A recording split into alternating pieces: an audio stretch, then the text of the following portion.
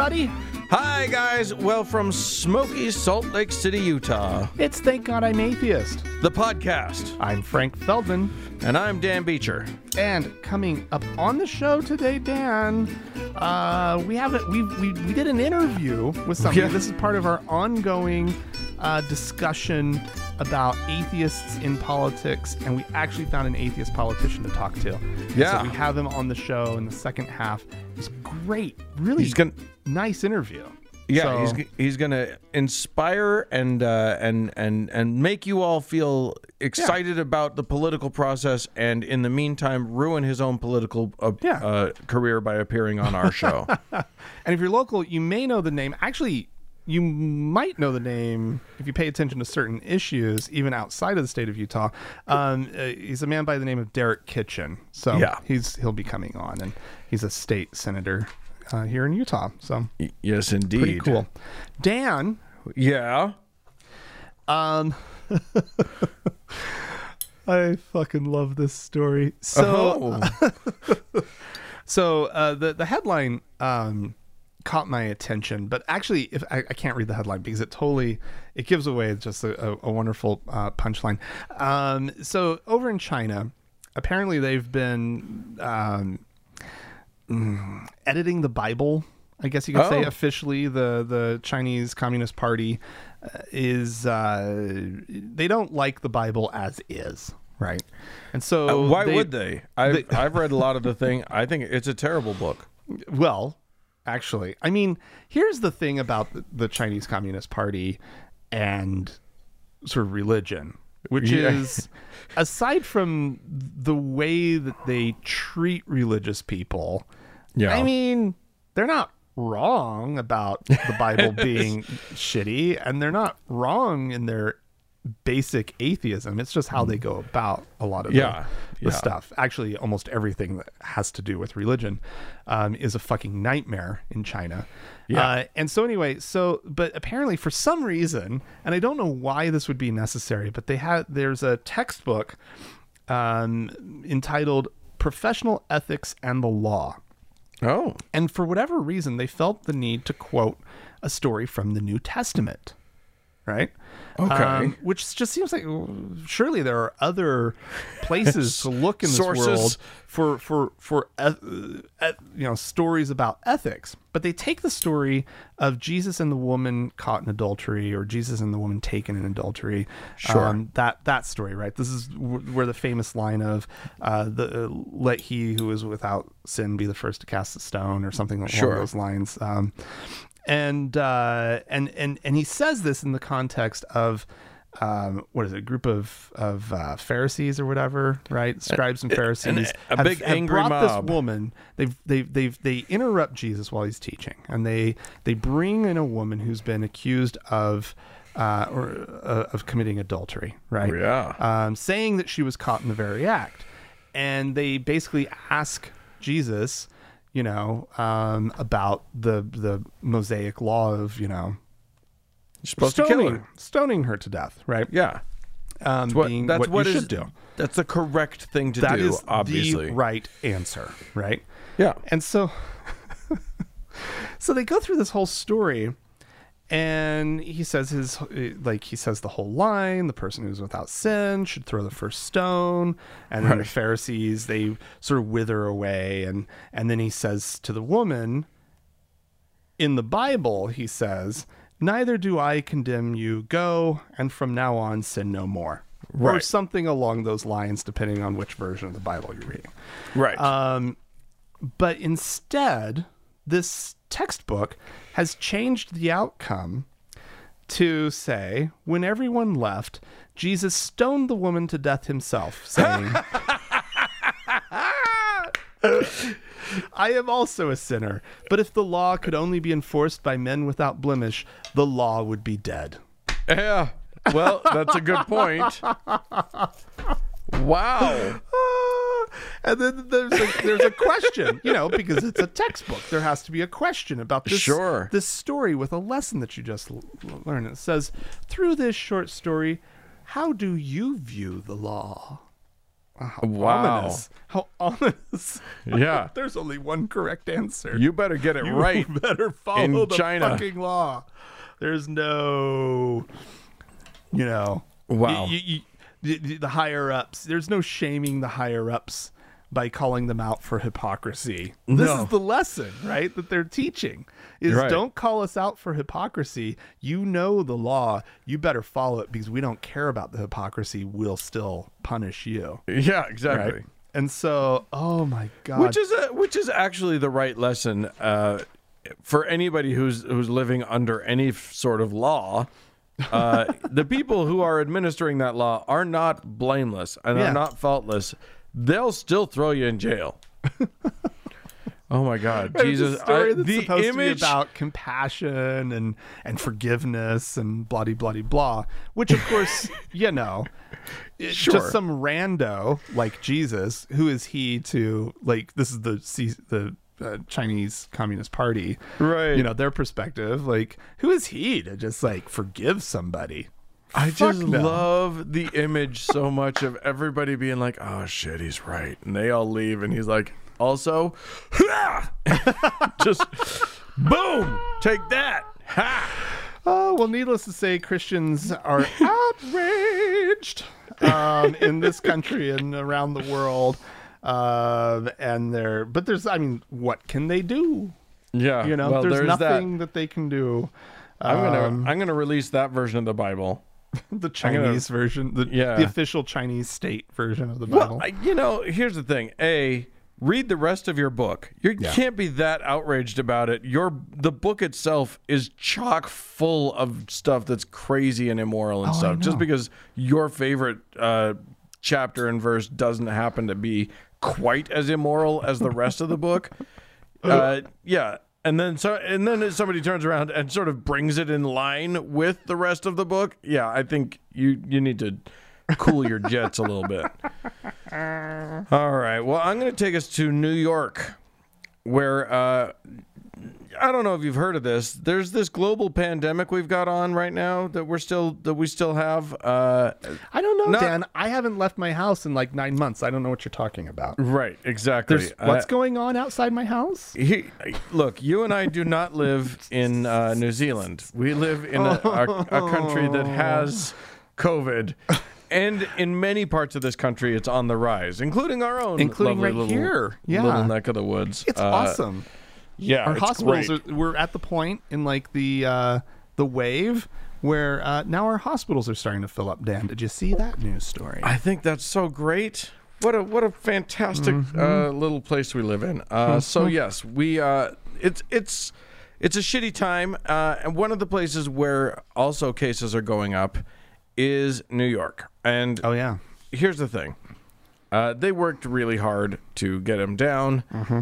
It's particularly difficult because it's just so high density living. You know what I mean? Yeah. But it's also particularly difficult when specific groups choose to ignore the safety mandates. Mm-hmm.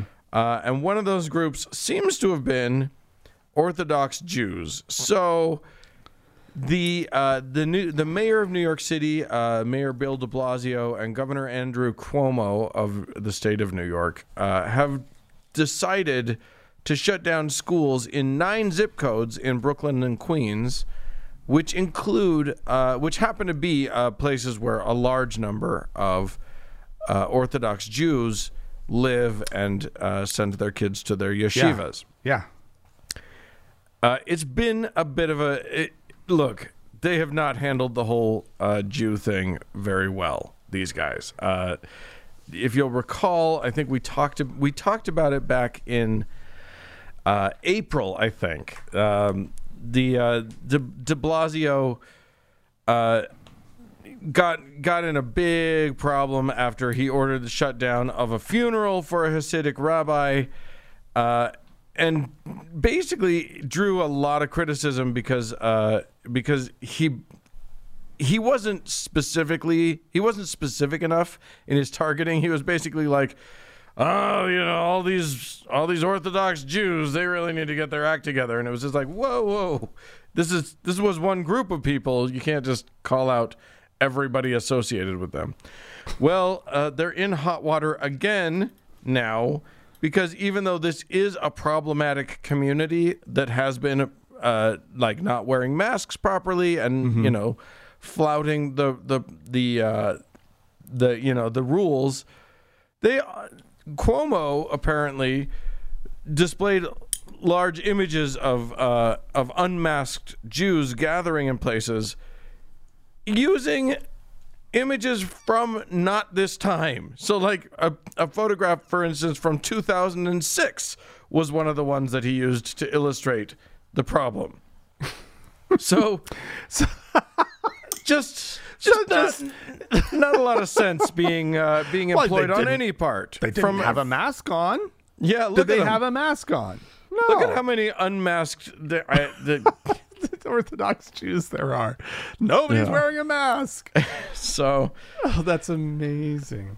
There you go. So let's just say that this is a tricky problem. It is one that I don't know if you've heard has hit some important people in our country. But yeah, it could be handled better. Yeah. Yep. Dan. Yeah.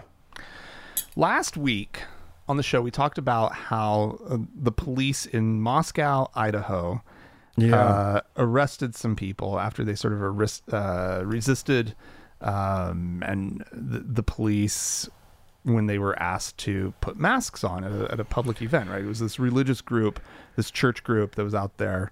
They were singing. They were singing, open air, no masks on, and the city decided that they were going to enforce it.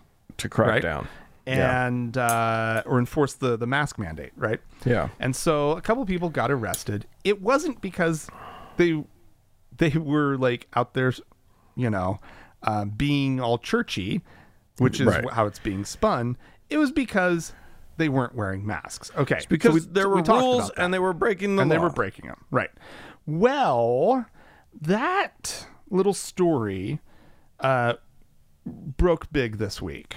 And it got spread all around, right? And so the one of the main groups to really spread it was the Young Americans for Liberty, which is a student activism organization thing.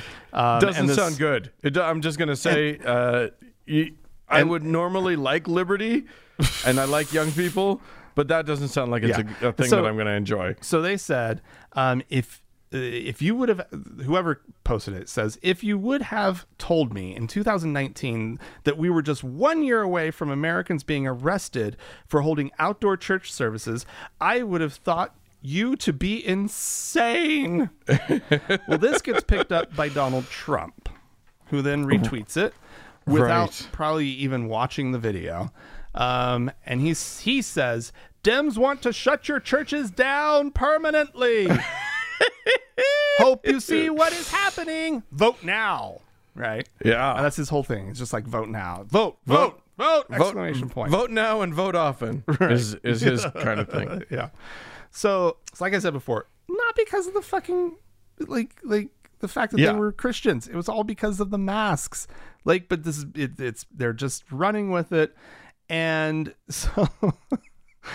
so then Eric Trump decided that he needed to he was on the radio in North Dakota, right? They shouldn't let him do that. I know. He's definitely the not dumb Eric one. Trump. And so he says that he was kind of asked to list off some of his father's accomplishments. And he says that his father has literally saved Christianity in the U.S. and he falsely, of course, claimed that Democrats want to attack, Christianity, right? And he's talking about like this war on faith, and he says, I mean, the Democratic Party, the far left, has become the party of quote unquote atheists. Wow.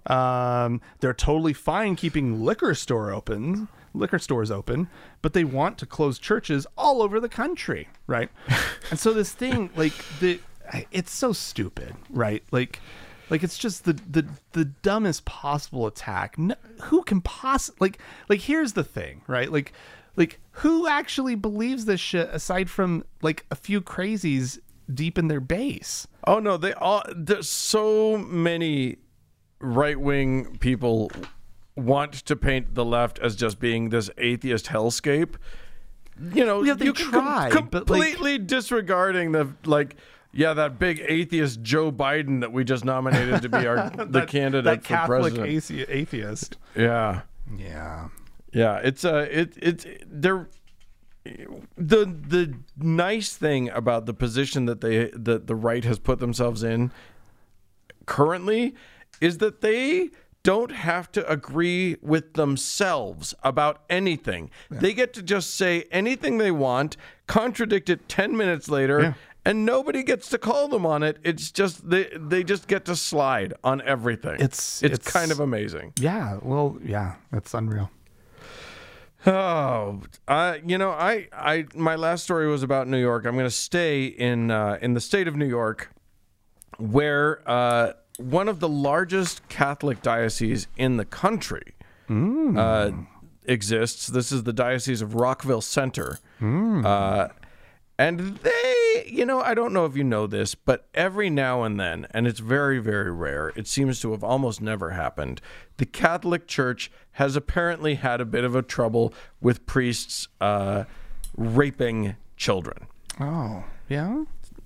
So that story broke. I don't know if you caught it. It was kind of a big deal. Wait. Priests raping children? Yeah, I know you're shocked to hear about it. I mean, nobody's heard of such a thing. It's like the last person I would expect. Right? Weird. Here's the thing. New York. You remember we talked about this last year, but New York actually opened it up such that they canceled the statute of limitations for those crimes for a year. They basically said you've got 1 year. Go ahead and file charges, even if it goes all the way back. Even if you're 80 years old and you were raped. Right. So long ago. Anyway, a few people took them up on it. So this particular Catholic diocese has been so inundated with new new allegations and new lawsuits that literally they are filing for Chapter 11 bankruptcy protection. Unbelievable. They have already paid out more than $62 million in restitution to sex abuse survivors. That's split between approximately 350 survivors. So it's not like anybody's getting wealthy off of this thing. That's under $200,000 per person. Yeah, but it's a chunk of change, though, and mainly, right. What's important here is that the Catholic Church is being held accountable, right, for their for not holding these priests accountable. Right, and for not, yeah, exactly. Right, and for not protecting the children that were in their charge. Exactly. Unfortunately, so because of COVID, the sort of amnesty or the delaying or removing of the statute of limitations was extended in August all the way to mid-January. And so there are enough people still coming forward that yes, the diocese has declared bankruptcy, which is not awesome. I mean, it's great that the diocese is being destroyed by this, because fuck them. I don't give a fuck about them. But that means that a bunch of the new victims that are coming forward may well get they probably won't get a jury trial, and they will probably get even less money in damages. So that kind of sucks. But just get abused by a less abusey diocese if you want to get your money. That's the takeaway. That's a bad takeaway. Don't do a terrible takeaway. Yeah, no, but God. It does suck. I feel really, I feel for all of these victims. There's still, one lawyer represents apparently 73 victims, and is saying what's to become of them. Right. Why now that the church is deciding not to. They shouldn't be allowed to. Seeking protection. Legitimate, because this doesn't. So when you go bankrupt, it doesn't mean that you're out of money and you're now insolvent and you shut your doors and go away, right? Right. And sell off all your goods, right? It means you're protected, right? I mean, it's in the phrasing of the whole thing. You're like, now you get to be restructured and pay off and write off a lot of debts and whatnot, right? Like, this wasn't that they made bad choices with their corporate, with how they handled their corporation. Right. This is criminal behavior they're being held accountable for. They should not be allowed to go into bankruptcy over that. They should have to sell stuff off. They should literally have to dissolve their organization. Like that is the punishment. That is what should happen. Yeah. Exactly. God. That made me mad, Dan. Well, it made me mad too. Yep. All right. But you still have to do your next thing. So yeah, I do. I'll get through it. Dan, so this is a drum I've been beating a little bit, and I apologize, everybody, but it's just something fascinating to watch, which is how the Mormon population has sort of it responds to Donald Trump, right? And specifically, what a group of them is trying to do this election by trying to bring as many more members of the Church of Jesus Christ of Latter-day Saints over to the Biden camp and to vote for Joe Biden, right? Right. And they are impressing me more and more, right? With sort of their ability to get their message out, and the fact that they are now, the way they got headlines this week is that they have just launched a list online that where people have signed on, other Mormons are signing on basically a letter, right, that's posted online on this website, talking about their support of Biden, why they support Biden, and the sort of the threats that Trump poses to the nation and whatnot. And I'm just like,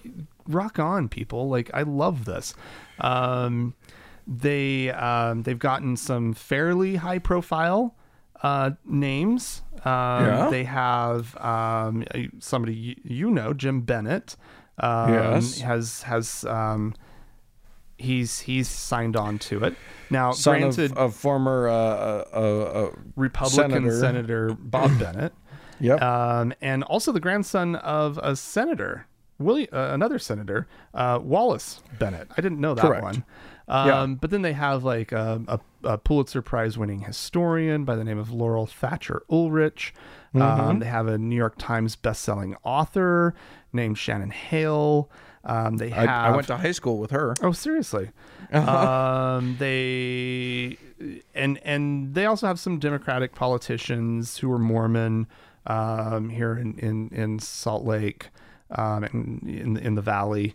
Who've signed on, and nice. And it's like they're really trying their hardest to give permission to Mormons to just not vote for Trump and to vote for a Democrat, which is so difficult. I don't know why it has to be so fucking difficult. I'm a registered fucking Republican, much to my chagrin. But that's just a trick. It's only so I can vote in primaries. It has nothing to do with my actual political beliefs, but nonetheless, this is about, and they keep beating this drum. They keep beating this drum, which is that there are 200,000 Mormons in Florida, roughly, and there are roughly 200,000 in Arizona. And they're like, if we can get a 15-point shift amongst that population for Biden. They're saying that that would be a margin of 60,000 votes, and it could make that's a difference. over half of what Florida was decided by in 2016. Right. Yeah. So they are doing their best, and I have to take my hat off to them for rallying so hard. And of course, nobody sees Utah flipping, but Trump is ahead, according to this, only by 10 points in Utah. Does that Which sound is right? decisive? Yeah. So, that's what I've been seeing. Which still is a big win, but like that's not minuscule. That is not the margin win he should be getting in the state of Utah. No, not as a Republican running for president. Nope, wow. Absolutely not. Or running for so re-election. hooray for that. Hey, speaking of that fella Trump. Oh, he's Typhoid Mary, man. That dude is patient fucking zero. It's unreal. And he's got the COVID. Yep. And everybody that's ever come in contact with him seems to be dropping like flies. Did you, including a bunch of religious leaders? What were you going to say? No, I was going to say, did you see the whole thing about the isolation cart in the West Wing? That like there's instructions on like if you have a meeting with the president, this is what you do. Right. And it includes putting on like hospital gowns and respirators and like all this stuff. And it's like, if you get within 6 feet of him, you have to take off all of your clothes basically and just burn them. Like unbelievable, because he's holding meetings. He's calling his staff into the Oval Office as the horrible infectious person. Anyway. Oh my God.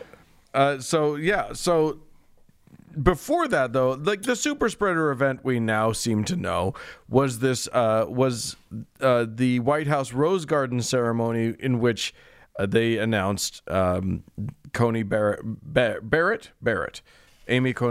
as the Supreme Court nominee.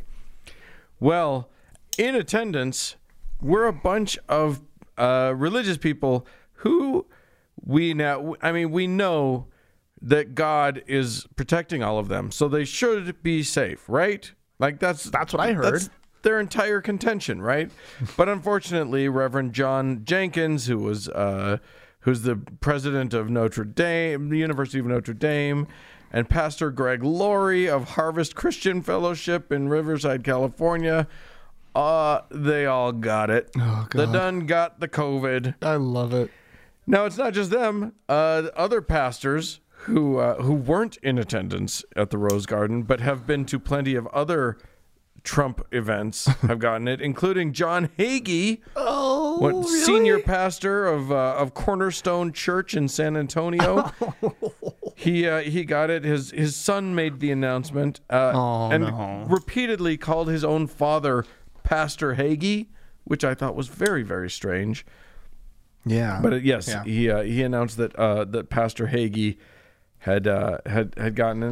Now Hagee wasn't at the Rose Garden event, but was fairly recently at another Trump event. I can't remember what it was. I'm not finding it. Anyway, this is also the guy, let's not forget, Pastor Hagee, who said that atheism never healed a disease. At one point, he said that, which, guess what, also never healed a disease? Your thing. This is also the guy that, said that Hurricane Katrina was a judgment because of gay pride parades. And, he's a real piece of shit. And I am experiencing what I will call epicaricacy, which I don't know if you know that word, but is the English version of Schadenfreude, because fuck all of them. I'm glad they all got it. I hope a few of them get really, really sick and feel terrible. Epicaricacy. Epicaricacy. Okay. Yeah. Interesting. Got a lot of C's in it. Epicaricacy. Yeah. That's a nice word. I didn't know we had that word. I didn't either. It's considered archaic and rare, but I learned it recently and you're bringing it back. I feel it frequently, so I'm going to. Although that might be the name of this episode, Dan. Epicaricacy? Yeah, I like it. It is very rare that the English word for something is more of a mouthful than the German word for the thing. And That's Schadenfreude is no small thing to wrap your mouth around, but epicaricacy is a big deal. Indeed. Anyway, listen, if you are experiencing epicaricacy or would like to shame us for ours, feel free to write into us, podcast@thankgodimatheist.com. Or call and leave us a voicemail. The telephone number is 424-666-8442. Stick around. There's more show coming up.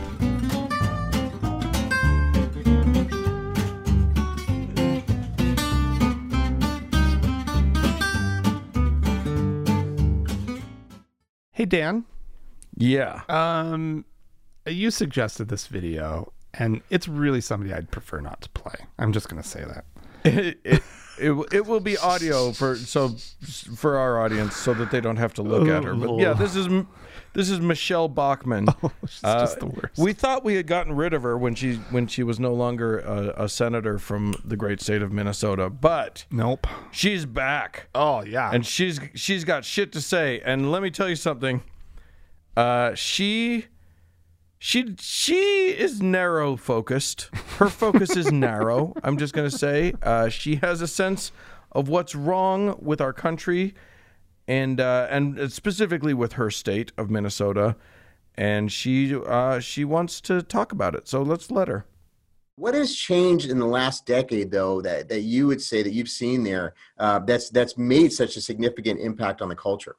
I would say probably the main thing is, as would be true anywhere else, a loss of reverence for God and of the things of God, and a loss of reverence for his word and the truth of his word, and turning away from the truths of his words to our own ways. And that brings us to a place of emptiness, ultimately sorrow and sadness. And I think that's happened here in Minnesota as well. Also, the embrace of false gods. Because the first commandment is very important. And again, this is not to be legalistic. These are the laws that God gave to Moses for our good, not for legalism, to say that I am the Lord thy God. You know, thou will have no other gods before me. I'm the God that brought you out of Egypt. Yeah. And so what God is saying is that we are to worship him and him alone, to know who he is, his attributes and his strengths. And in Minnesota, I think that there's been a turning away from that. Even from mainline churches, even from other churches where we don't necessarily revere the truth of his word. And instead, many people have come to the Minnesota area that are not believers of the book. They're not Jewish or not Christian. That's not to say that God doesn't love all people. He does. Right. But when people embrace false gods, that brings an element into your society. And, 30 years ago, we could say that there are false gods and that we shouldn't worship them. Today, it seems like we're not allowed to say that because that's considered not inclusive or not diverse enough. Right. But the fact is, the Word of God says that there's only one God to whom we serve. And there are false gods now here in the state of Minnesota. I mean, this is a problem, Dan, in a lot of places. Like, we're seeing a lot of people move in from California, right, here in Utah. Like it's these newcomers, Dan, with their different ways, with their false gods. It's not the Californians that she's referencing. You'll notice that she did a list of people of the book and said Jewish and Christian, and then seems to have stopped short of one of the people of the book. The third one. The third one, because she's totally 100% referencing Muslims, and she rejects the look. They believe in the same God as you dumb person. It's the same fucking God. Allah they isn't just add a name. one. No, it's just God. It's just God. They believe in Moses, same as you. They believe in Abraham, same as you. They just add a little bit of color and flavor to your same gumbo. So but she is just mad as hell about their false god. Yeah. What I like is she can't paint us with that. I mean, as much as she wants to, we don't worship a false god. Yeah, we do, Dan. She's got to be happy You can about come us. up with like false gods don't have to be like an actual god. You know, she could make something up about how we, you know, worship science. You know, or Yeah, I'm sure she would say something like that. But the fact of the matter is, I got no gods, so on you. There you go, Michelle. You're a lot more likely to be worshiping a false god than I am. So, you know, if we're just going by what are the odds, it's on you. Well, we had some folks write into us. Let me just let's see. Melanie wrote into us first. Hi, friends. She starts. I started listening in January when I caught up on the How to Heretic. I started at the very beginning, and when the pandemic hit, this podcast was an incredible source of comfort. I was reminded of horrible things we've already successfully weathered, and we came out okay. So it helps me believe that we can weather the rough things we're going through now. I'm on episode 410, so I'm closing in on catching up. Yeah, you're getting there. It's always a bafflement to us when someone actually goes through the whole back catalog, but go get them, Tiger. Anyway, she says, here's my question. I live in Central Orem in Utah Valley. Oh. The Mormonist place in the world. Yeah. I don't like to look like a Mormon. I like people to recognize on sight that I'm not a Mormon. This is easy to do in the summer with some décolletage and porn shoulders. That's, for those of you who don't know, that's just shoulders, but they're not covered by cloth. So in Mormon terms, yeah. But it gets difficult in the cold. I'm wondering if I should start wearing an enormous cross necklace just to separate me from the momos. Any ideas? Thanks for all the hard work, Melanie. You just carry around a Starbucks wherever you go. Right? That works. How do you feel about face tattoos? That would definitely do it. That would help, yeah. I mean, I don't know about the cross. That feels like it sends the wrong message. Yeah, I feel like, couldn't this just be achieved with a color palette, right? Like, Yeah. like Mormons tend to like just go really dark. Just dress all in black. They're not going to go for that at all. A lot of black, a lot of like scarlet red sort of thing. They're not gonna be into more eye makeup maybe than you would normally expect. I think that might like really go smoky eye, like really smoky eye, right? I like that. Yeah, it's tricky in the wintertime. How about this? Just say fuck a lot. That'll do it. That'll solve the problem. There you go. This is from Michael from Michigan, who says, "Hey, Frank and Dan, the podcast's recent call to action gave me good reason to contact you about a website I've been working on for the past month and a half or so. www.ballotdropoffbox.com. Oh. I was laid off due to COVID, so in order to teach myself a new skill and give back to my fellow Americans, I created a website that will allow the user to input their state, county, and or jurisdiction, and it will tell you where you can drop off your ballot so that you don't have to mail it. Look at that! Every location on the website is accompanied by a source to the government website, news article, or other reliable publication. Yeah. Where's Utah? I think that's great. Yeah. He said, little did I know that when undertaking this project, the publicity would be the most difficult part. So yes, we're happy to signal boost you. I went and checked it out. It's pretty easy. Michael points out, he says, I have not finished collecting all the data for every state yet, but I have completed most swing states. Okay, yeah. And plan to do the rest in the coming weeks. I just hope I'm not too late. I'm looking at it right now. This is fantastic. Yeah. Well done, ballotdropoffbox.com. Go ahead and check it out if you are looking for a place to drop off your ballot and don't want to trust the U.S. mail, which might not be a bad idea. I know I am not going to trust the U.S. mail for this particular round of voting. Right. So there you go. Yeah, that's pretty slick. Well done. So well done, Michael. Hi, Frank and Dan. This is from Katie. I'm responding to your call to action in a recent episode about running for elected office. Nice. I'm in Denver. And as of a cursory look at the requirements for candidacy, city council, but open to whatever is most attainable, I believe I qualify. I'd love to get some support from you guys and your network of mentors on the process. Nice. Thanks for all you do and for finally giving me the guts to take the next step in a pipe dream I've had for years. Fantastic. So, Katie, I did write back to you, but we don't have the wheels are in motion, but we don't have everything up and running just yet. Yeah. So, well, I would say just check on the website. Maybe check back on the website if it's not like perfect yet and doesn't have all the resources that we're hoping to get up there very soon.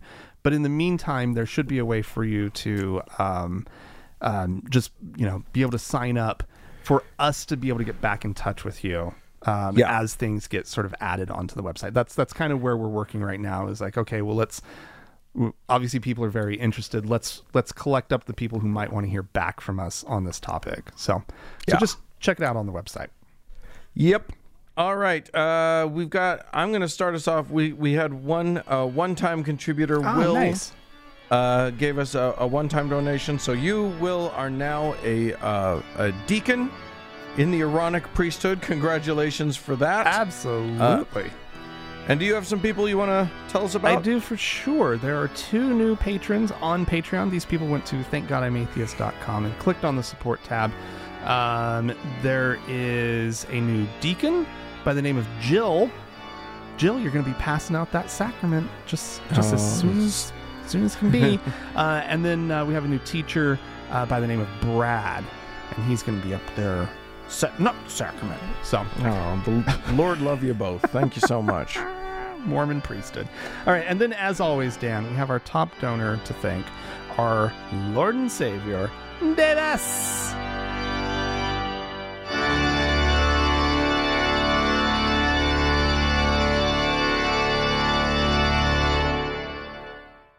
Well, Frank. Yeah. Look, we started a conversation that maybe we shouldn't have. We've gotten ourselves into some hot water because it's going to require us. Dan. I know it's going to require us to do some stuff, and I think we're committed to it.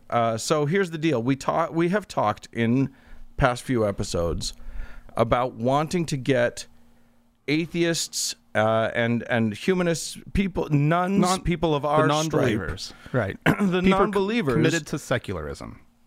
Indeed, to run for office. We're talking mostly in these United States, but for our international listeners, we want to encourage that as well. It's less of an issue in a lot of foreign countries, foreign to us. However, you and I, Frank, have never run for office. We don't know anything about it. So we brought on somebody who does. Yeah. So isn't that a good idea? No, we're doing something, Dan. I know. We're gonna keep doing it. So, welcome to the show, Derek Kitchen. Hi, great to be here. Thank you. So, you guys living at home, listening at home, that is, Derek is a Utah State Senator here in the great state of Utah. As well, he's a former member of the Salt Lake City Council, and kind of, if you've heard the name Kitchen, you may have heard it sort of around the country, because at one point that name was on a lawsuit against our Governor Gary Herbert and that went all the way to the Supreme Court. Derek, why don't you tell us quickly just about that endeavor? Sure, and thanks to the both of you for inviting me on. I'm really excited to be here today, and I look forward to the conversation. And to the listeners, of course, thanks for engaging in this really exciting topic, especially in this day and age when we need more and more people than ever to get engaged in politics. So I'm excited about this dialogue. As you mentioned, I was involved in a lawsuit that was known as Kitchen versus Herbert. Me being Derek Kitchen and Herbert being the governor of the state of Utah. This was a lawsuit that was filed back in 2013, and in it I took the state of Utah to court, in federal court, and challenged Utah's state constitutional ban on gay marriage, which I ultimately prevailed in challenging and overturned marriage bans in 5 Western states known as the 10th Circuit Court, the 10th Circuit, which is Utah, Colorado, Wyoming, Oklahoma, New Mexico. And so, that's sort of the long and the short of it. It was an amazing time. Can I be honest with you? I did not expect much to come out of that particular lawsuit, and it just kept advancing. And then comes the verdict, and you kind of caught the state with its pants down, in that they had forgotten to file a stay, or so, no, wait, a stay. Somehow you made it so that every gay couple in Utah could get married like right then, like. Yeah, it was awesome. Yeah, that was pretty exciting. I mean, because that was 4 days before Christmas in 2013, and so that opened up the floodgates. Just a few days before the holiday, and about 1,700 people got married in that short window. And you're right, the state of Utah was caught with its pants down. They went to court and argued in defense of the marriage ban, and sort of had this hubris to them to the point where they didn't feel like they had to go through all of the traditional nuts and bolts of defending their law. So they never filed a stay, assuming that they would naturally be the victors in the case. But it turns out with our judge, we made a really compelling argument, and he found, and it was upheld by the 10th Circuit and the Supreme Court, that Utah had violated our constitutional rights by preventing myself and my partner at the time from marrying. Yeah, it was an amazing moment. It was a crazy time. I was actually in Canada when that initial verdict came down. And I kept seeing on Facebook, everybody was like, go get married. Everybody, you can go get married. And I was like, no, you can't. You guys you've misunderstood something, because this is Utah and you're gay and there's no way you can? Yeah. It was shocking and awesome and amazing. So from there, suddenly your name had some notoriety, which I think is awesome. And you decided that this was not where your activism was going to stop, that you were going to be civically engaged, and you ran for city council. Tell us a little bit about what that looked like, what it felt like to be a candidate for the first time. What craziness went through your mind? What were you thinking? Yeah, I ask myself that same question sometimes, Dan. Okay, so the lawsuit itself went on for about 18 months. The appeal process took a year and a half or so. Right. Once that was all said and done, I stepped back and started to plan a wedding, and got back to regular life to some degree. But I'll tell you what, man, getting involved as an activist or in any way really, but getting involved in the lawsuit itself and being successful there and seeing how my effort there made a positive impact, not only for my life and the people that I know and love, my friends and other LGBTQ members here in the community, but it also positively impacted complete strangers as well. Mm-hmm. Other gay, lesbian, trans people from around the state and around the country that were all of a sudden allowed to marry and be treated equally under the law, but also hopefully empowered themselves to step up and to participate in meaningful ways in our civic life, and to know that your voice and your effort can actually be fruitful. I'll tell you what, that experience is, I don't know if addictive is the right word, but it definitely made me feel empowered in a way that I wanted to keep doing more of it, right? I love it. So there was an opening on the Salt Lake City Council, and I'm also a business owner, and I am pretty closely engaged with the Chamber of Commerce and other small business enterprises, and in my district, I got a lot of encouragement from not only the activists on social justice movements, but the business owners that were saying, "Hey, man, you got to jump in this race. We need somebody like you in politics." And so I had a lot of encouragement, a lot of name recognition, and thought, you know what? Why not? Let's run. Let's throw my hat in the ring and see where this goes. I ultimately prevailed in that endeavor of running for city council and became the youngest city council member on Salt Lake City's council.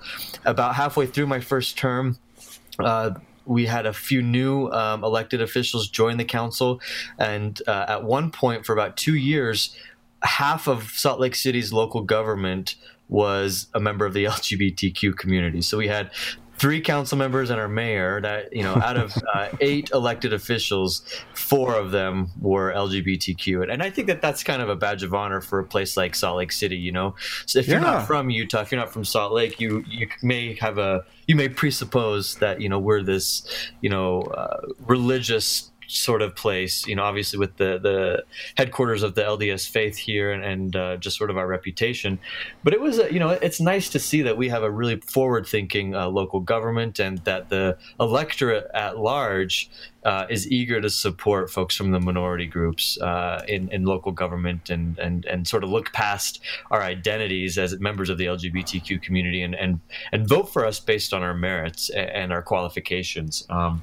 So at any rate, I really enjoyed my tenure on the city council. I was elected in 2015 and joined leadership. I was the chair of our city's redevelopment authority, which taught me a lot about land development and building neighborhoods and working with communities to change the trajectory of their neighborhoods. And so I really enjoyed my time at the local governmental level, and we could dive into the dirty details there as well in a minute if you'd like.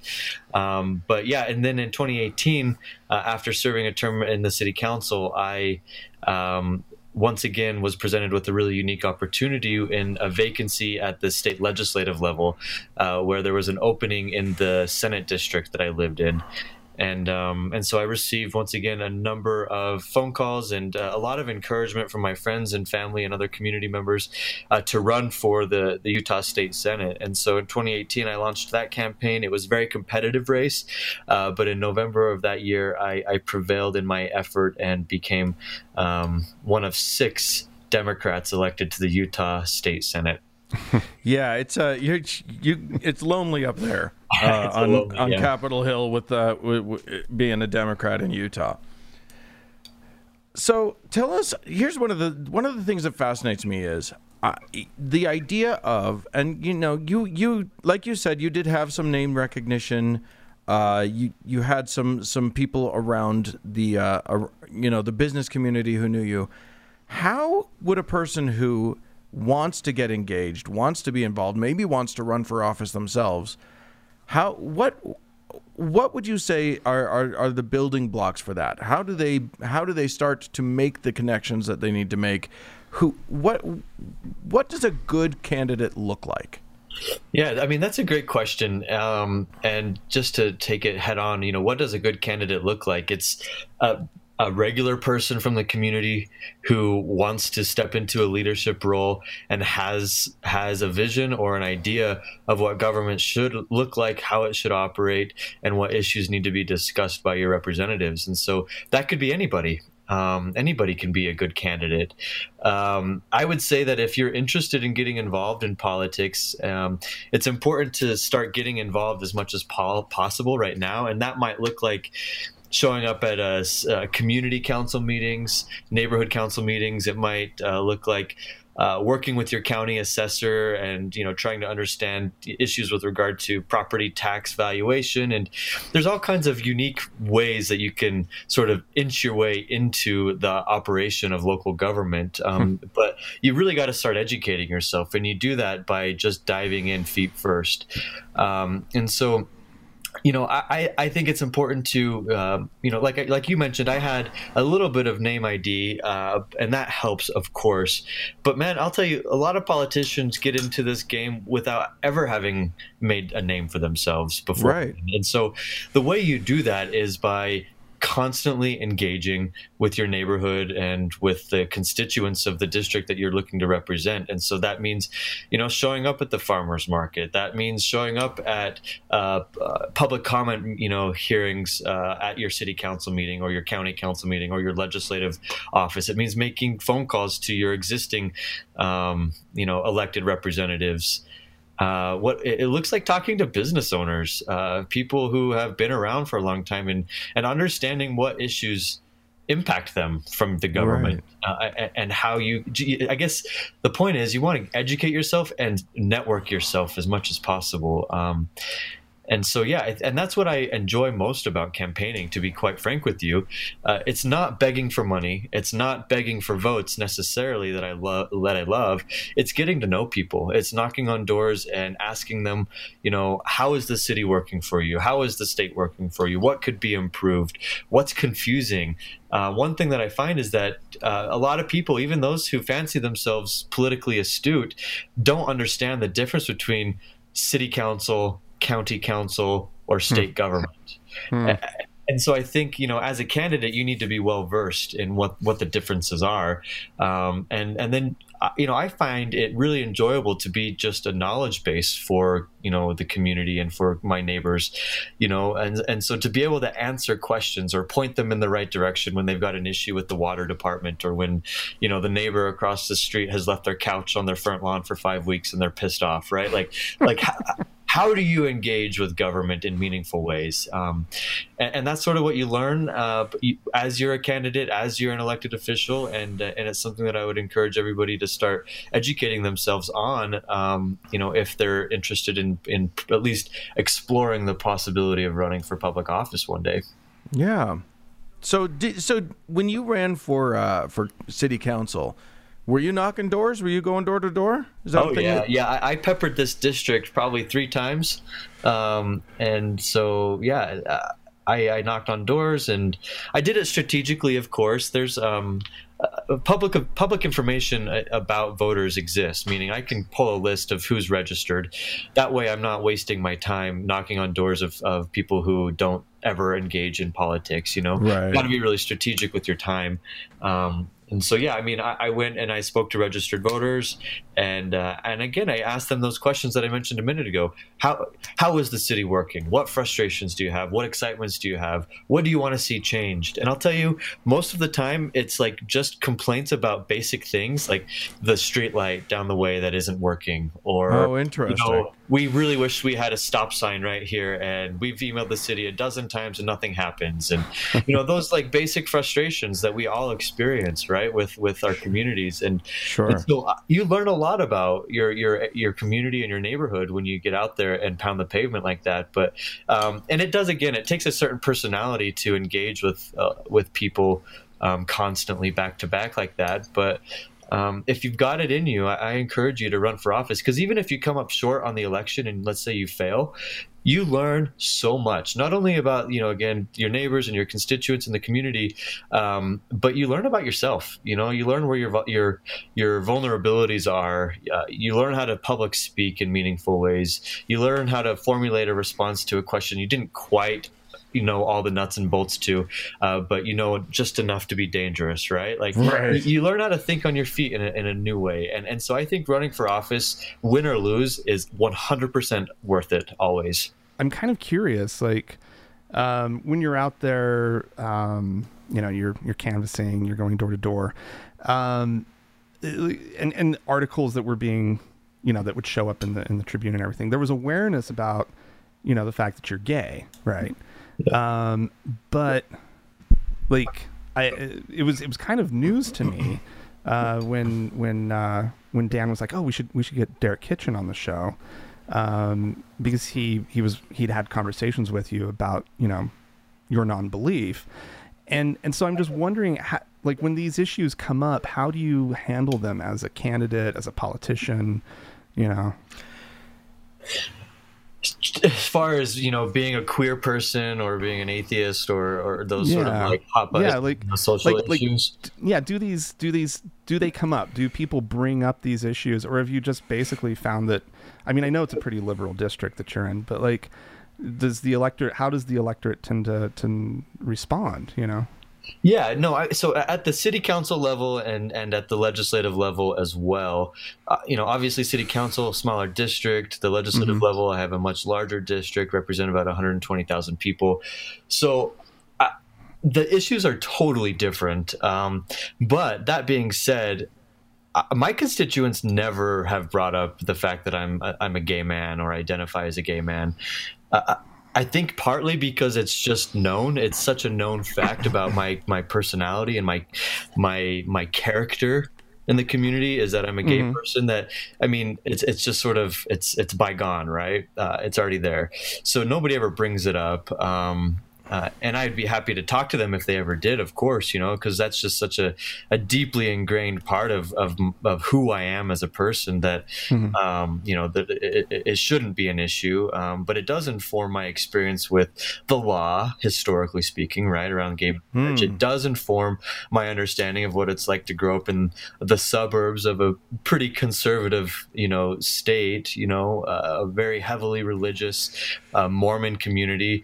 So there are certain elements of my upbringing and my lived experience that are deeply informed by the fact that I'm a gay man, right?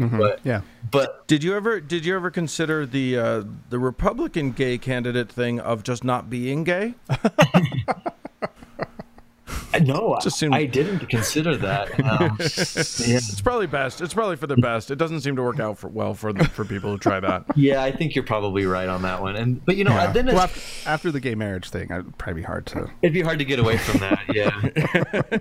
But the atheist thing is another sort of can of worms, because even those who are maybe not of the predominant religion around here, let's say Mormons, right? Let's say they're Catholic or Protestant or whatever it may be.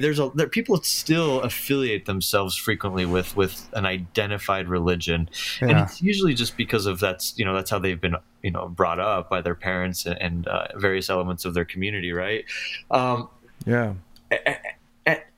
Being an atheist has never really been something that I put a lot of thought into. Once you decide and you sort of put enough, once you make the investment in brain power to think about these sort of existential questions and the meaning of life and all of that, right? Once you put in that power or that work and you're empowered with your own narrative, your own beliefs, it's sort of just a fact of the matter, right? And so I guess the atheist thing never really comes up. I will say it's sort of awkward when I'm in my legislative meetings and they like to open, the business with a prayer or something like that, right? Like that always makes me feel a little uncomfortable. Last year, my Senate leadership, they asked if I would like to recommend a constituent to come in and give a prayer. And it's like, no, but I don't want my constituents either to be left out of, the rotation. And so it's like, how can I do this in a way that meets my values, but also doesn't write somebody off simply because they have affiliated themselves with a more mainstream religion, right? And so, what was your solution? What? Okay, so I invited a friend to come give sort of more of a blessing. It was non-religious, non-God-oriented blessing for the legislature to conduct their work with transparency and ethics and reminding them that they're accountable to the constituents that elected them. And it was a non-God prayer. Yeah. How did it go over? Okay. I mean, like, and this is the thing is you don't make a splash about it. Yeah. You say like, who's going to come in for quote unquote prayer? Okay, I'll invite somebody for prayer, and then they come and then they just do it, and you don't make heads or tails of it for them. You just let them draw their own conclusions, and that's sort of like ninja politics, right? Right. Well, and if you ever want, if the opportunity comes up again, I'd be happy to suggest some people who could do. What about you, Dan? Okay, if you want, I'll come in. I'll do a prayer. You don't want that, Derek. I mean, what? I would do a perfectly lovely invocation. But I think that question was really interesting, just because what do my constituents make of these sort of hot button issues, right? Yeah. And I will say that I don't broadcast my non-belief. It's not something I bring up in conversation. It doesn't matter to me. It should be out of politics anyway, right? Right. But one thing that was really interesting is our local newspaper about a year ago or so, they were just analyzing the religious makeup of the Utah legislature. Sure. And they published an article that talked about how over the last decade or so, the Utah legislature has gotten more Mormon. Oh my God! Affiliation. Is that possible? Just as the state itself, the demographics of the state have become more and more non-believing, and diverse, right? So the tone of the article, and I'll send you a link, was basically like, how is it that when a state like Utah is becoming more diverse, we're getting younger and less religious, how is it that simultaneously the legislature becomes more white, more male, and more Mormon? And that's part issue. Of yeah. That's part of why we started the initiative that we started, because that's the same trend that's happening nationwide. The country as a whole is getting increasingly non-secular. We've got people, probably somewhere in the 20 to 25% of our country do not affiliate with an organized religion. So the fact that we don't have a single, atheist senator or House of Representative on the national level in this country, there might be one or two who say they're humanist, but it's that this is non-representative anymore. So we need to be doing something as a group, as a we're not an organized group. Unfortunately, we're not like the Mormons, who are an organization with a lot of money and a lot of power, and they can just sort of push things through. But we're a group that has a voice that doesn't seem to be using it at this point. Well, and I think that brings up just sort of an deeply ingrained design flaw with being an atheist generally. I mean, what leads you down that path typically is an attitude and sort of a way of life where you don't necessarily want to. You don't need this sort of groupthink or the group validation, right? So you've got that sort of structural flaw built in. So it's going to be hard to organize equal to what a religion might organize, because it's not part of our blood in that way. Right. We're not joiners by nature. Yeah. Like that's a problem. But it's something that we need to work through, because we need, Derek, people like you out there, looking out for those of us who don't want the government to be controlled by Jesus or whatever. You know what I mean? And so are there, sort of to wrap things up, are there some words of encouragement or words that you can offer to anyone out there who wants to get more engaged, more involved? Tell us. I mean, I loved how inspired you seemed to have been when you first started to see some real success with this stuff. Tell people what they can look forward to with greater engagement in our political system. Well, politics, like many volunteer jobs, is a thankless effort, and so you got to be prepared for people to be mad at you for no reason. You got to be prepared to spend time devoted to topics that you may or may not be interested in, because you're there to serve and you're there to make a difference in your community at the city level or the county level or the school board level, or in a legislative seat, and so just sort of be prepared for some work that you may or may not enjoy. However, being a part of your government, having a voice at the table of decision making, that truly impacts the day in and day out experience of yourself and your neighbors and the people that you love in your community, that is an incredibly fulfilling and enriching sort of sentiment to carry around. It's very prideful, right? You get to experience a great deal of joy from that role. I will say as well, you got to do it fearlessly. You know, if you're going to get in, go, jump in, go, balls to the wall, so to speak, and don't be afraid, speak your truth. If you're frustrated about something, speak your frustration. If you're excited about something, be excited and share that joy.